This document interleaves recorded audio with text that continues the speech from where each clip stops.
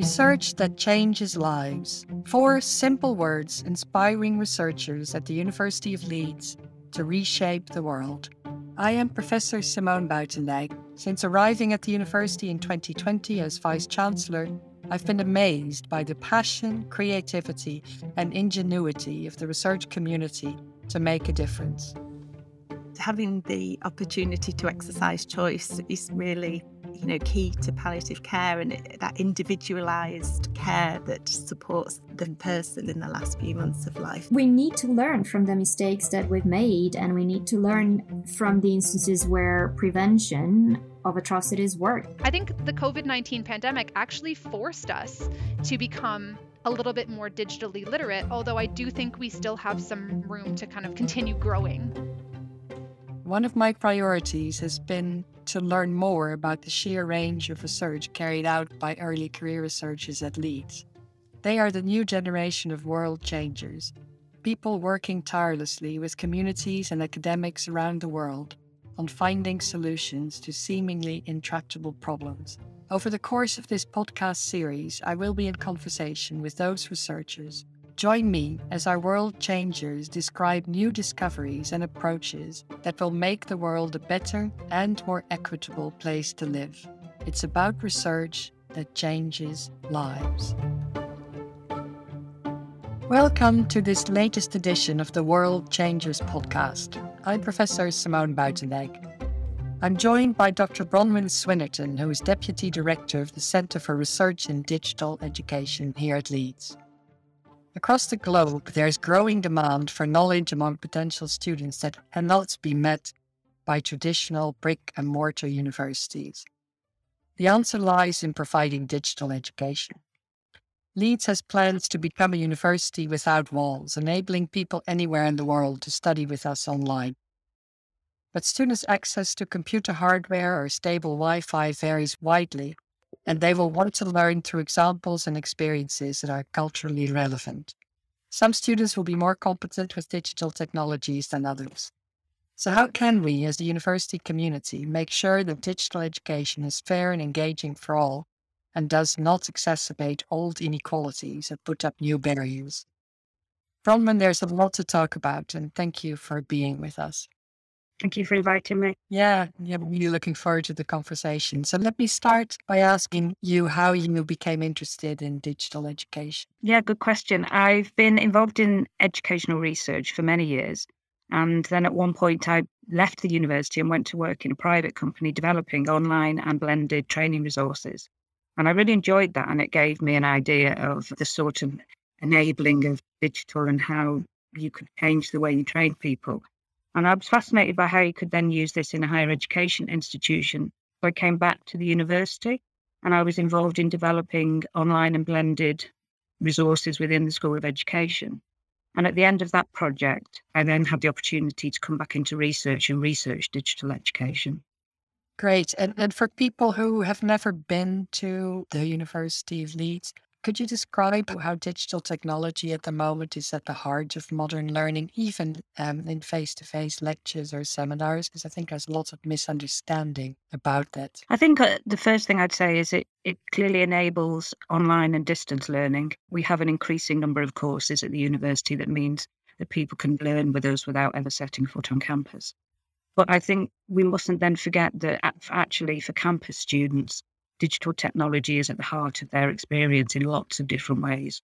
First of all, the virtual learning environment hosts all their teaching resources. These can be in all sorts of formats: audio, video, podcasts, screencasts, and it's available anytime from anywhere. And they can go back to it at any time.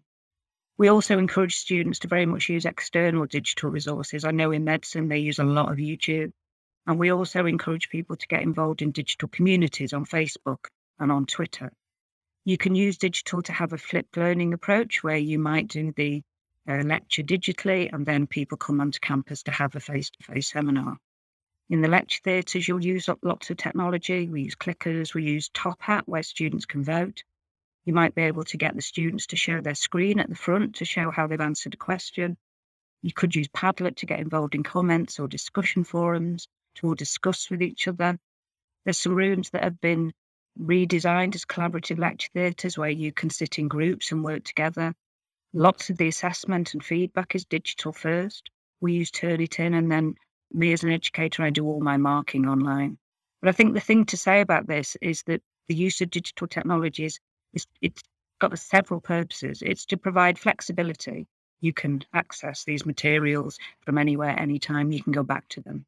But it's really to encourage active learning on the part of the student, collaborative ways of learning, co-production of knowledge.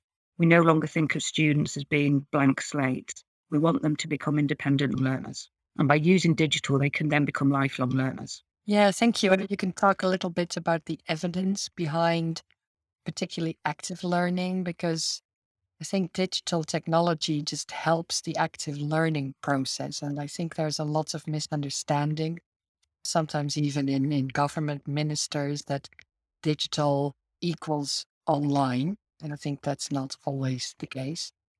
Fully online learning is never the only way of learning for students on campus. But I think there's also a misunderstanding of what digital can do. And I think for us at the University of Leeds, it starts with the interactivity, with students working together instead of being the blank slates, like you just said. Digital technology can be incredibly helpful, but it doesn't start with, we have digital technology, it's cheap and easy, and now how are we going to use it?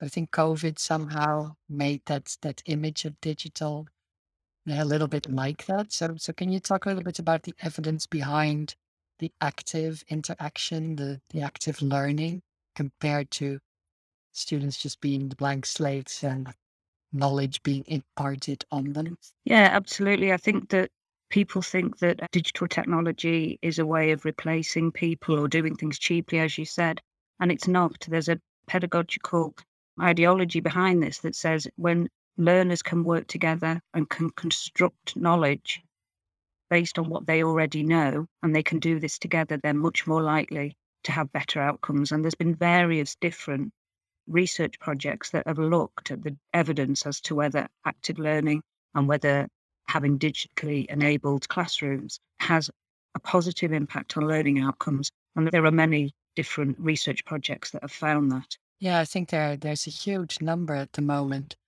And basically, it's pretty clear that interactive learning is just a more effective way of learning. And then there are different ways of doing it.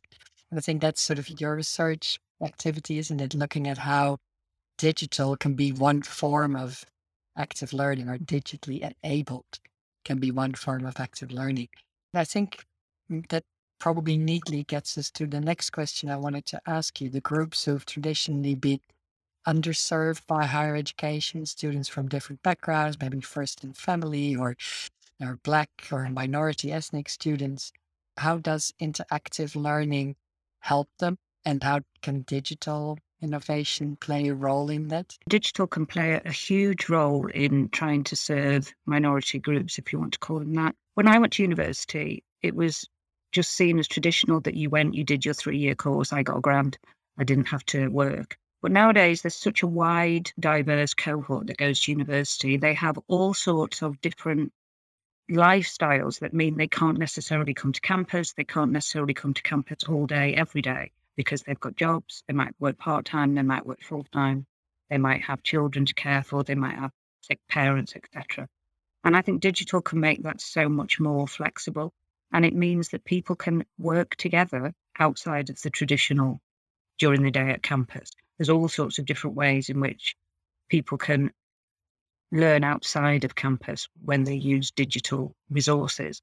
But I also think that you can use that whole world of information that you get through a computer in order to search for the sorts of resources that you identify with, that you want to learn about, that are your culture and your context, not just the limited maybe that I got as a face-to-face student when I went to university. Yeah.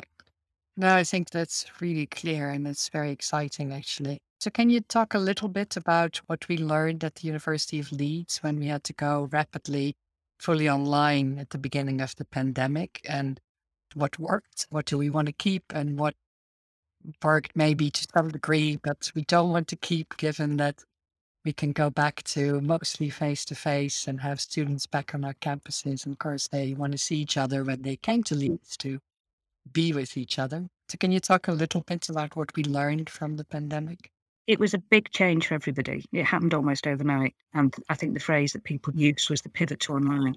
But I think one thing that we should be very proud of at Leeds is that I think we fared better than many institutions because our digital transformation was probably quite ahead of a lot of places. We also have got the Digital Education Service that was very quickly able to develop resources to help people. We've also got lots of staff who've got skills and knowledge in this area because of our activities in the digital world prior to the pandemic. But for many staff, it was really difficult. And for many students, it was really difficult. Staff don't know how to teach online. And it's not about using the tech necessarily. It's about the pedagogy of teaching online. It's different. And students don't know how to learn online. Many of them still don't like to switch their camera on because they don't like to show their environment, or they just don't like to see their own face all day. It can be quite unnerving for people. But there are many issues related to the digital divide as well. We found this from the JISC survey. We found out that 13% of students said they didn't have a suitable device, but that wasn't just students. 20% of staff said the same. 15% of students and 13% of staff said they didn't have a safe private area to work, and there are anecdotal evidence of staff teaching in bedrooms or using an ironing board for a desk. It's just not an ideal way to be teaching and learning.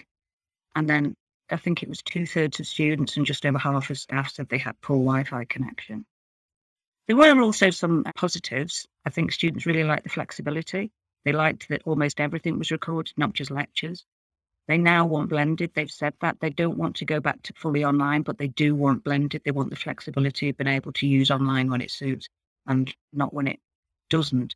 So simple things like you can go to the library, take a journal off the shelf, and you can read it, or you can do it from home by looking at it as an e-resource. That's the sort of flexibility that students want. And these are the sorts of things we need to think about. What was positive, what wasn't, but how do we then still try to tackle the digital divides so that we're not excluding anybody? Yeah, no, I think that's so important what you're saying. And let's go to something else that you're very heavily involved in, an online course with students around the world, which clearly was developed as an online course instead of everything we were just talking about, the overnight pivot.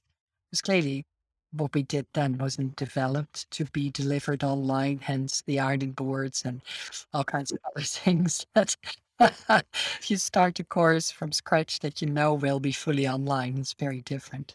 So can you tell me a little bit about the course that you've designed and developed and how that's going, how it's working? Yeah, so in the School of Education, we have a master's in digital education. It's been around for a long time. I can't take the credit for starting it, but it's changed over the years. It's a 2-year part-time, fully online, fully distance course, and it's aimed at working professionals. This year, just for example, this year, the students come from South Korea, Singapore, Canada, Egypt, the UAE, India, China, as well as across the UK. And they all come together in synchronous sessions and share their experiences, but the vast majority of them never, ever set foot on campus. We encourage them to come to graduation, and some do, but many never come at all. It's based on a flipped learning approach, where all the materials are provided at least a week beforehand on the VLE. Then we have a weekly seminar, but we have 2. So we have one at lunchtime, one in the evening, because it's different time zones. And we take a very active learning and dialogic learning approach. The students access the materials beforehand. We give them prompts of what sort of things we're going to talk about in the sessions, and they keep notes in order to get involved in the discussion. And then they come to the seminar. There's a mix of activities, discussions, group work. Then we give them a post-seminar activity. And one of the assignments is a really, really great one. It's a collaborative group assignment. They go into groups of 3, and they're doing that at the moment. And part of the challenge is to use digital tools to collaborate across distance and across time. And I think what this course tells me is this is how a course can be incredibly successful when it's been planned beforehand and all the people who come on the course know that it's going to be online. And if we didn't offer this, these students wouldn't be able to come to Leeds because they cannot travel here and they don't live here.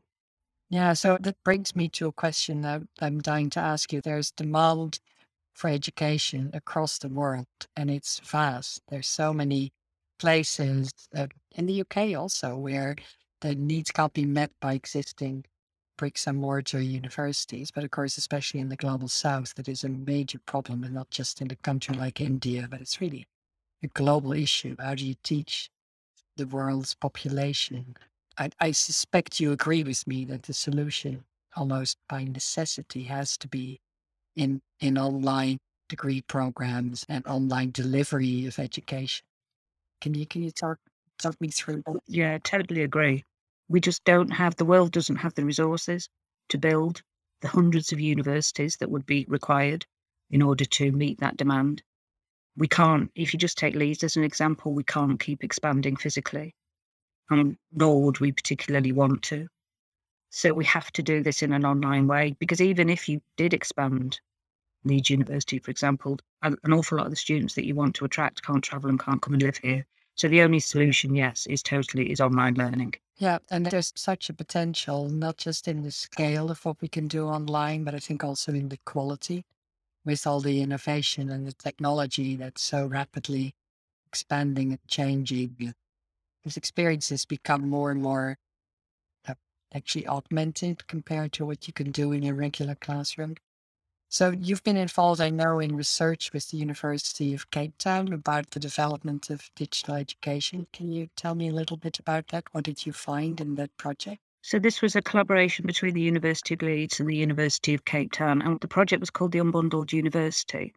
And so that was looking at how digital technology and marketisation within higher education was leading to the unbundling of teaching and learning resources. So that was things like MOOCs on Future Learn and on Coursera, looking at micro-credentials. And a lot of institutions were doing that in partnership with private companies, which is where the marketisation comes in. And we found that not all universities could participate in this, because private companies only wanted really to partner with the highly ranked, prestigious universities. So places like Leeds, places like Cape Town. But what we also found was that for those institutions that even did partner and could develop online offerings, a lot of the students couldn't take advantage of it. So one of the issues in South Africa is it's the most unequal country in the world. So it's not necessarily the poorest, it's the most unequal. And so you can provide online courses, but certain groups of students just can't access them because they don't have a device. They probably went to a school where there were no computers, so they don't have any level of digital literacy. Data is the most expensive across the whole of Africa, in South Africa. And so really what it was doing was providing additional good quality provision to those students who already had provision. So it was increasing inequalities. And what lessons can we learn from that project here in Leeds? Because I'm sure there are lessons also for us in the global north. Yeah, I think there's a number of lessons. I think one of the things we really do have to think about is the digital divide. We know we have one at Leeds, as well as all other universities in the UK. It's not just a global south problem. So that when we introduce digital technology, we have to think, well, why are we doing this? What's the pedagogical reason for this? And who might we be excluding? So we need to start thinking about, whenever we design digital education, it needs to be more accessible. We need to make sure that we don't have lots and lots of videos. We can make sure that people can download things rather than having to work online, making things accessible through subtitles, those sorts of things. And for campus students, we want to use digital technology to enhance. And so we don't want to exclude anybody here either. So we've already started loaning devices, improving Wi-Fi in university accommodation, creating more collaborative spaces for students to work together on campus. And they're all fantastic things. We just need to keep doing those. Maybe work with local landlords to improve Wi-Fi in rented accommodation. It's those sorts of things that will really make the digital technology that we use, it will enhance it for everybody, not just for some. I think that's absolutely pivotal, because it can cross that divide, but if we are not mindful of where that is and what it means, we could actually make it larger. Thank you for listening to this World Changers podcast from the University of Leeds. I am Professor Simone Buitendijk, and I'm in conversation with Dr. Bronwyn Swinnerton to hear about her research into digital education. So an issue that you haven't talked about yet is digital literacy. I'm sure that somehow enters into this as well. It's not just what we can provide to students, but also their ability to use the technology. So how do we tackle issues of less literacy and maybe people who are just not used to using devices? I think one of the things I started thinking about recently was we do an IELTS course for people when they first come to the university to assess their language skills. And if their language skills are not up to scratch, then we help them, we support them to improve those language skills. I think we could do that sort of thing with digital literacy. I think we could try to make sure that everybody has a certain level of digital literacy. We shouldn't assume just because they're young people that they know how to learn online. They might know how to go onto WhatsApp and TikTok, which I don't know how to do. But it's that assumption that young people are digital natives, and all the evidence suggests that's just not the case at all. So we shouldn't assume that people have those literacy skills, and we should provide them. We should provide training and support in them. Yeah, absolutely. I think there's a world of possibility there. And what about the teachers? Because I think we're often also easily assuming that especially younger teachers, but even older teachers will be able to use whenever is available to them. How do we ensure that they know how to use the digital technology to the best of their ability?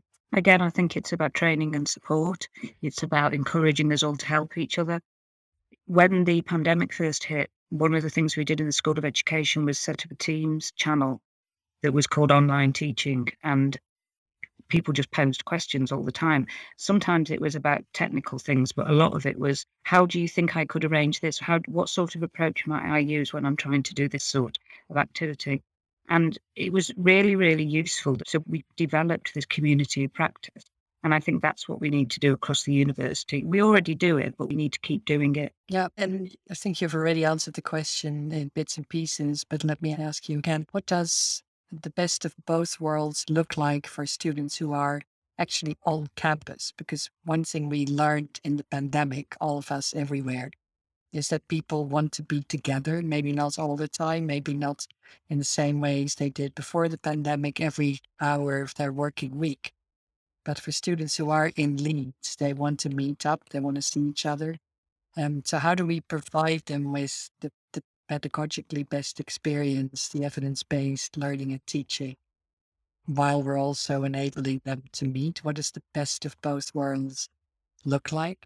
I think it's about deciding through, again, training and support, teaching all our staff to understand what can be done digitally, what is best done digitally, and what is best done face-to-face, how you can use digital technology to enhance those face-to-face experiences.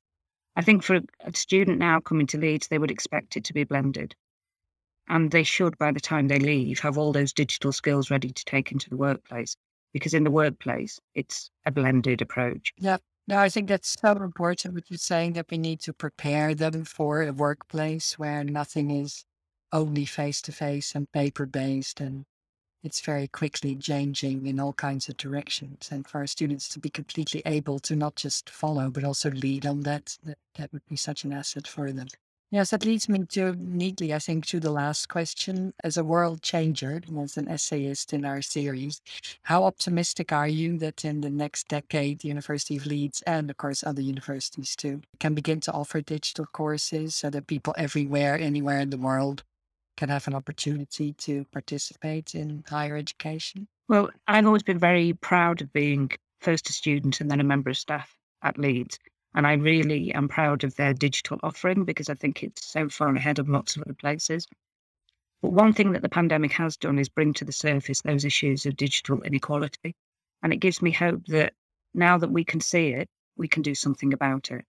I think there's a long way to go until everybody can have equal access to online courses and be able to use them in equally effective ways. But we need to keep researching, disseminating our research, and using digital technology to help solve these problems where we can. Yeah, no, and you'd so underscore my feeling that the university strategy, of course, is what we start with, but using all the technology and the innovation to implement that even more forcefully and whereas that global outlook is what it's all about. And I agree with you. I think the digital technologies and the online opportunities, they can really help us reach out to partners across the world, including in the global south. So thank you so much, Bronwyn, for being at the University of Leeds and for doing the amazing work you're doing. And last but not least, of course, for writing your essay and for this interview today. It's been really wonderful. Thank you so much. Thank you. I've really enjoyed it, and I've really enjoyed writing the essay and being part of the whole process. Great. Thank you.